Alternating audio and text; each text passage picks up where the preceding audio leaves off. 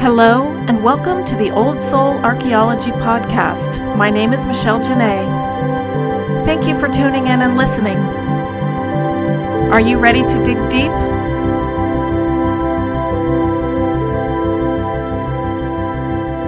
Hello, and welcome to Point of Departure. My name is Michelle Janae with Old Soul Archaeology.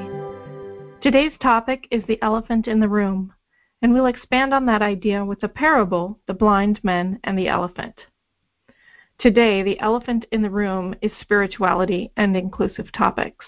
The expression elephant in the room is a metaphorical idiom used to describe an important or enormous topic, question, or controversial issue that is obvious or that everyone knows about but no one mentions or wants to discuss because it makes at least some of them uncomfortable or is personally, socially, or politically embarrassing, controversial, inflammatory, or dangerous. It's based on the idea or thought that something as conspicuous as an elephant can appear to be overlooked in typical social interactions, and that the poor elephant or topic is subject to overt and large-scale repression. Now, it's interesting that in this modern world where we, by and large, experience freedom of religion and freedom of speech, that this elephant in the room would be so prominent. So again, I want to say the elephant in the room is spirituality, described in large terms, and I'll get into that a little more specifically as we go along. But this spirituality, which manifests in many different forms based on personal experience.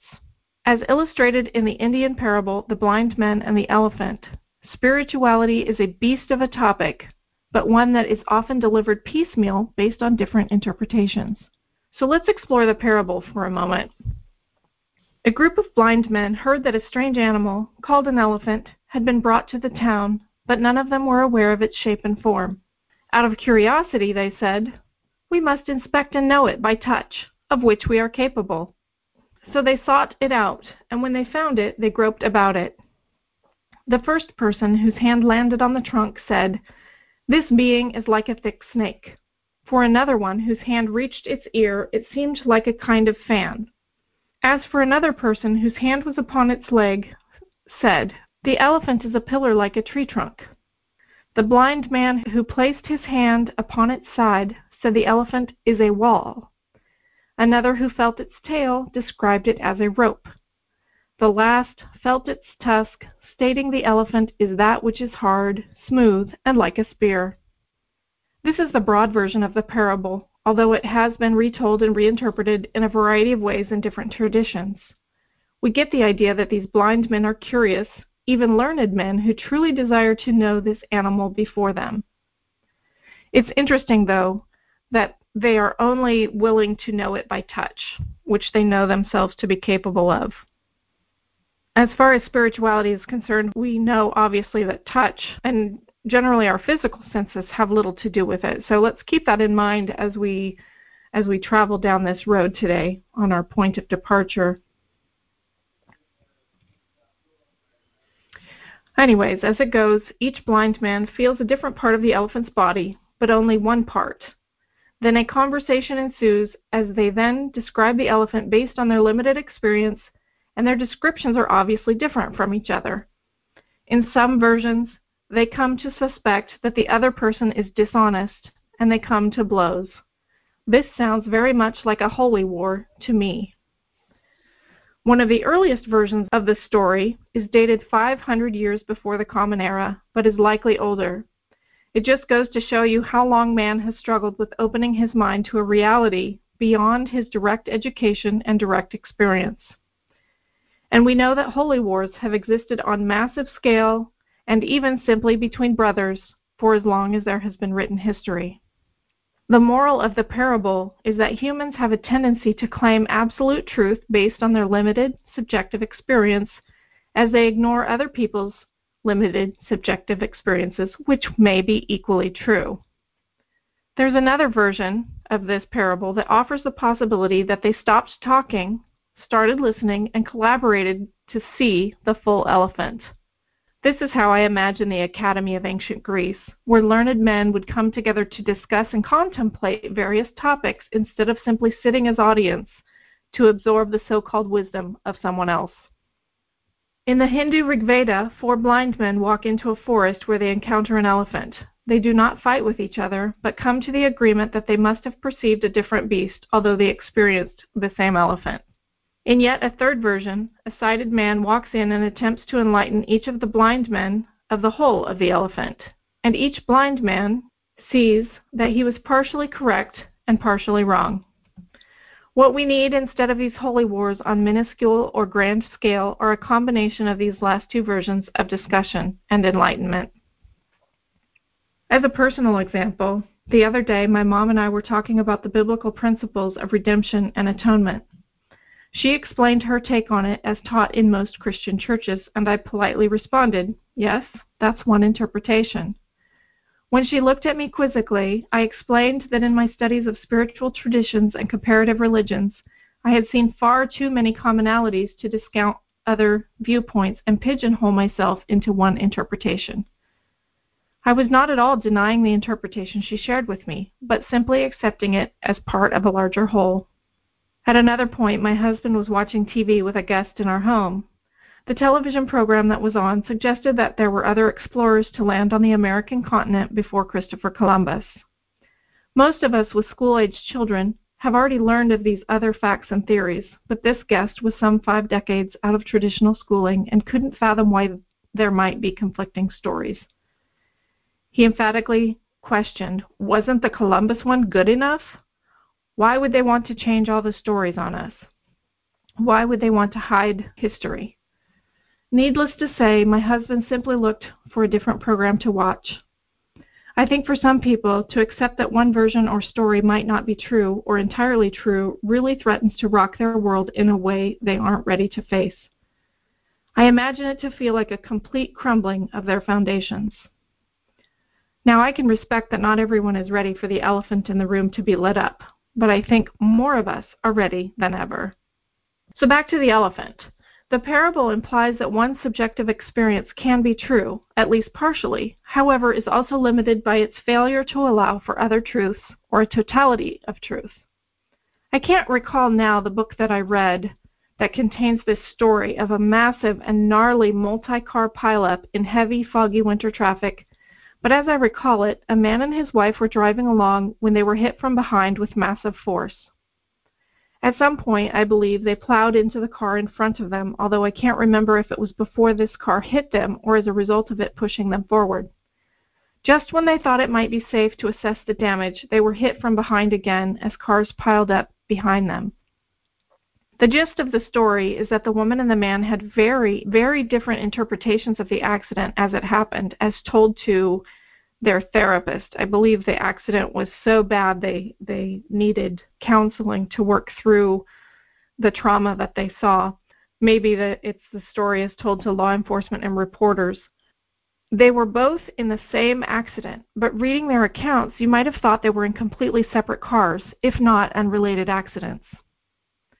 My point is, if 2 people married, and one might say in tune with each other, have entirely unique experiences in the same physical accident, imagine how far apart we are from each other in the realm of spirituality and spiritual experiences. What good would it have done for the husband and wife to argue over the details of this accident? What good would it have done to start what we might call a holy war? Now, what good does it do us to disagree and argue over our very subjective spiritual experiences? The trouble happens with dogma. Did you know that dogma is simply a settled opinion, a principle held as being firmly established? Were you included in the decision-making process, or were you simply spoon-fed and expected, even forced to accept it? Orthodox has the same etymological root as dogma, and also means what is accepted as true, and I say accepted with air quotes. I have to interject and say that dogma and orthodoxy are not simply found in religion. They are found in education and government and business too. I believe that part of being awake is the ability to question accepted truths and not simply find them to be wrong, but perhaps partially right and partially wrong.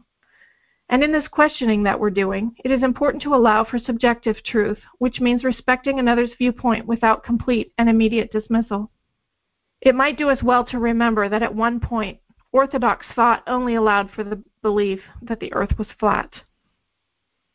And there have certainly been many times along the way where we have simply discounted possibilities because our beliefs were far too limited to accept that we might walk on the moon, or we might fly through the air in an airplane, or that we might go from the horse to the automobile.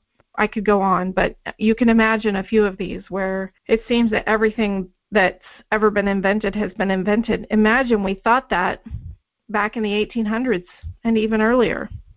We were far too limited to think there might be more possibilities. So it is immature to be deluded by the aspects we do understand while denying the aspects we don't understand. The mature approach is what the Jainists call Anekantavada. I probably said that wrong. That's Jainist, I believe, is a Hindu sect. But Anekantavada means many-sidedness. And I think there are many sides to spirituality. There are many sides to God. In Buddhist tradition, the Buddha compares the blind men to scholars and preachers who hold to their own viewpoints and by that nature tend to be quarrelsome to any contradictory viewpoint.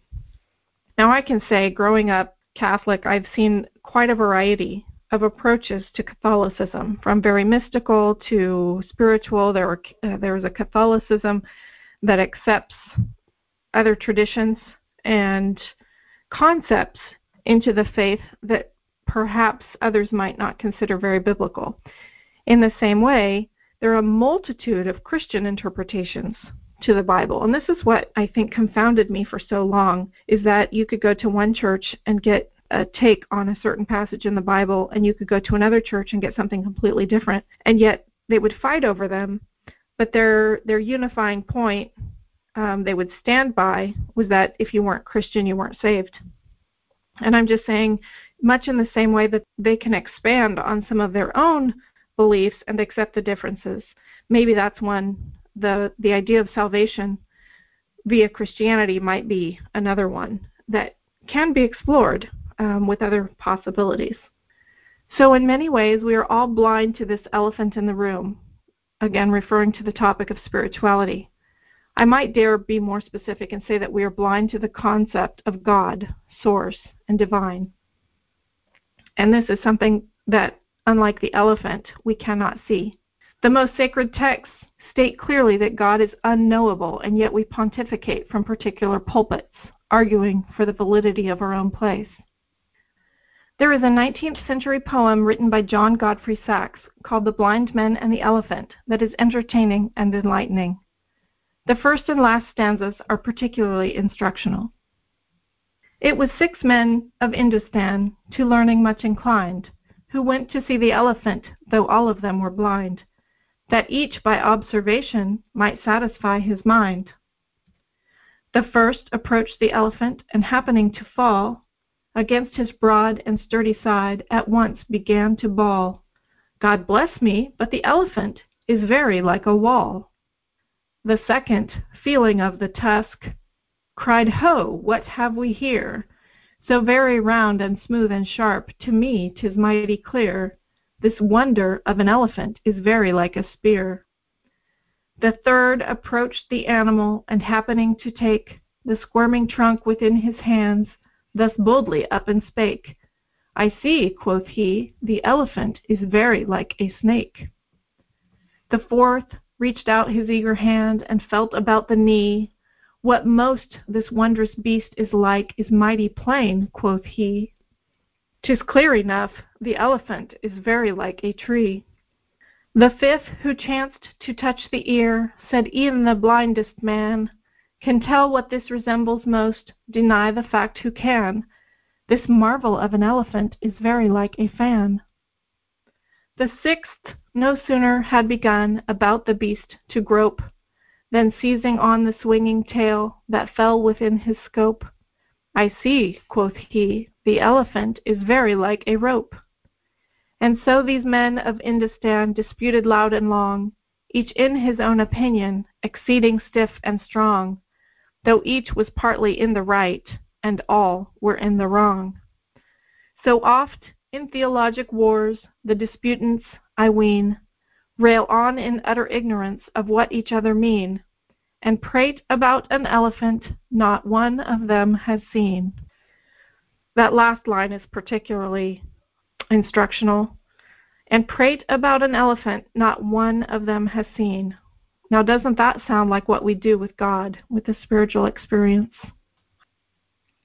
I want to emphasize, too, how often it is that education from the teacher's desk or from the preacher's pulpit fuels our arguments, or at a minimum, our closed-mindedness. And because we often don't have direct experience or don't seek it, but simply allow our brains to be filled with someone else's idea of the elephant, we argue for that idea instead of allowing ourselves our own experience. And so it is with this elephant in the room. It's no wonder we don't speak of it, what with all the fighting and arguing going on. Speaking for myself as one who doesn't particularly like conflict, I have often not shared these thoughts with others, even when they might be very relevant and helpful. More particularly, what am I referring to when I speak of the elephant? I want to expand on this a bit because I have mentioned God and spirituality, but when speaking about the parts of the elephant, I am not speaking just of religion against religion, Christianity versus Judaism versus Islam, for example, or of spiritual tradition versus spiritual tradition, like Buddhism versus Hinduism versus Tantrism, or of indigenous practice versus indigenous practice, the Lakota versus the Cherokee versus the Aztec versus the Mayan, and that's just on the North American continent. And then there are the regional spiritualities that we find, Druidism, Norse Asatru, Wicca, just to name a few. In my studies, I have found that there is so much wisdom in all of these religions, traditions, and spiritualities that we are blind to, that we miss out on because of dogma and orthodoxy. And it's not just the Christian faith that are blind.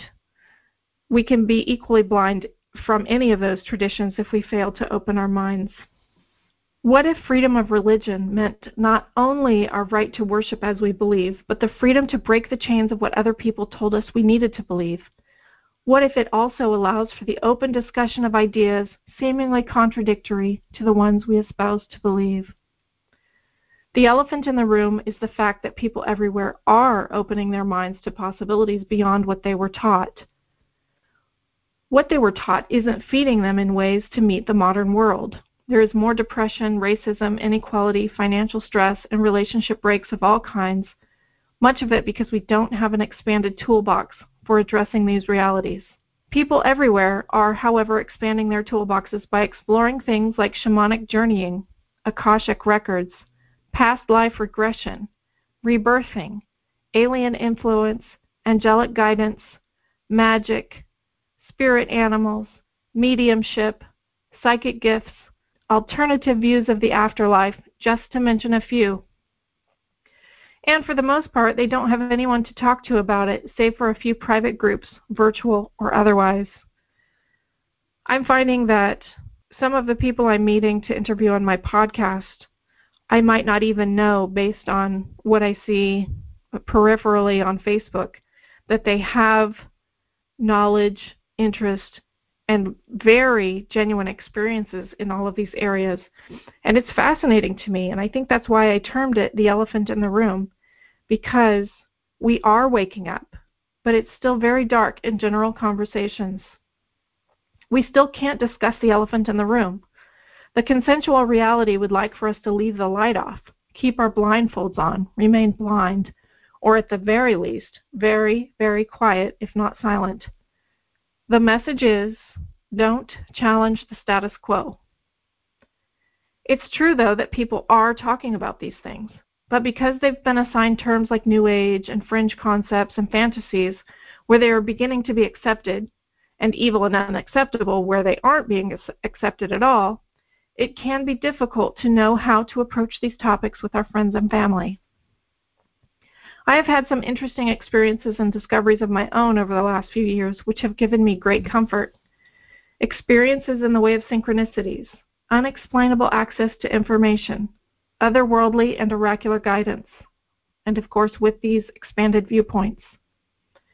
And while I don't necessarily agree with or assimilate everything discussed on this podcast with my guests, it is my goal to open my mind and those of others to the exploration of such things. I'm ready to walk around the elephant and see a little bit more than just the piece that I've been given. Now, I am not at all dismissing traditional religion. I know many people who find great comfort, often literal, life-saving comfort in these traditions. While I myself had an aversion to them for quite a while based on some chauvinistic treatment I received, I have come back around to accepting this as part of the elephant. For quite some time, I was stuck on a threshold between the conservative Catholic and Christian faiths I had been brought up in and now wanted no part of, and a burgeoning curiosity about other spiritual traditions which I had been taught were taboo. I'm glad to say I have finally been able to place one foot on the one side and one foot on the other, and feel like there is no conflict. Speaking of taboo, here is another etymological secret for you. We are taught that taboo means forbidden, and that is the sense that I used just now, but it actually means sacred. How's that for a mind bender? I won't get into the etymological transition of the word here, but consider for a moment how much of what we've been told is untrue and profane might actually be the reverse. I could also unpack the etymology of profane and bend your mind a bit more, but again, I am not going to do that here and now. Just know that there is a book coming sooner or later. In a future podcast, I will be discussing the role of imagination and how it too has been largely dismissed, but is one of our greatest tools in spiritual exploration and self-discovery, certainly in our connection with the divine. I want to end the podcast today by pointing out that there is an elephant in the room, and that many of us have only experienced a small part of the elephant. I want to encourage you to explore and find people to share these topics with so that we can take the collective blinders off, or at least raise the light dimmer a little bit. I also want to end with a little humor. 2 elephant jokes related to this parable. The first is, in the title cartoon of one of his books, cartoonist Sam Gross postulated that one of the blind men, encountering a pile of the elephant feces, concluded that an elephant is soft and mushy. Give that some thought for just a moment. There is another joke that inverts the story in the following way. 6 blind elephants were discussing what men were like. After arguing, they decided to find one and determine what it was like by direct experience. The first blind elephant felt the man and declared, "Men are flat." After the other blind elephants felt the man, they agreed. The moral of the story is we have to remember that what we observe is not nature in itself, but nature exposed to our method of questioning. And this is a quote by Werner Heisenberg. Let us not be flat, my old souls, and let us be careful of the soft and mushy stuff that we've encountered. Thank you for tuning in. This has been Point of Departure, brought to you by Old Soul Archaeology. I am Michelle Janae. See you next time.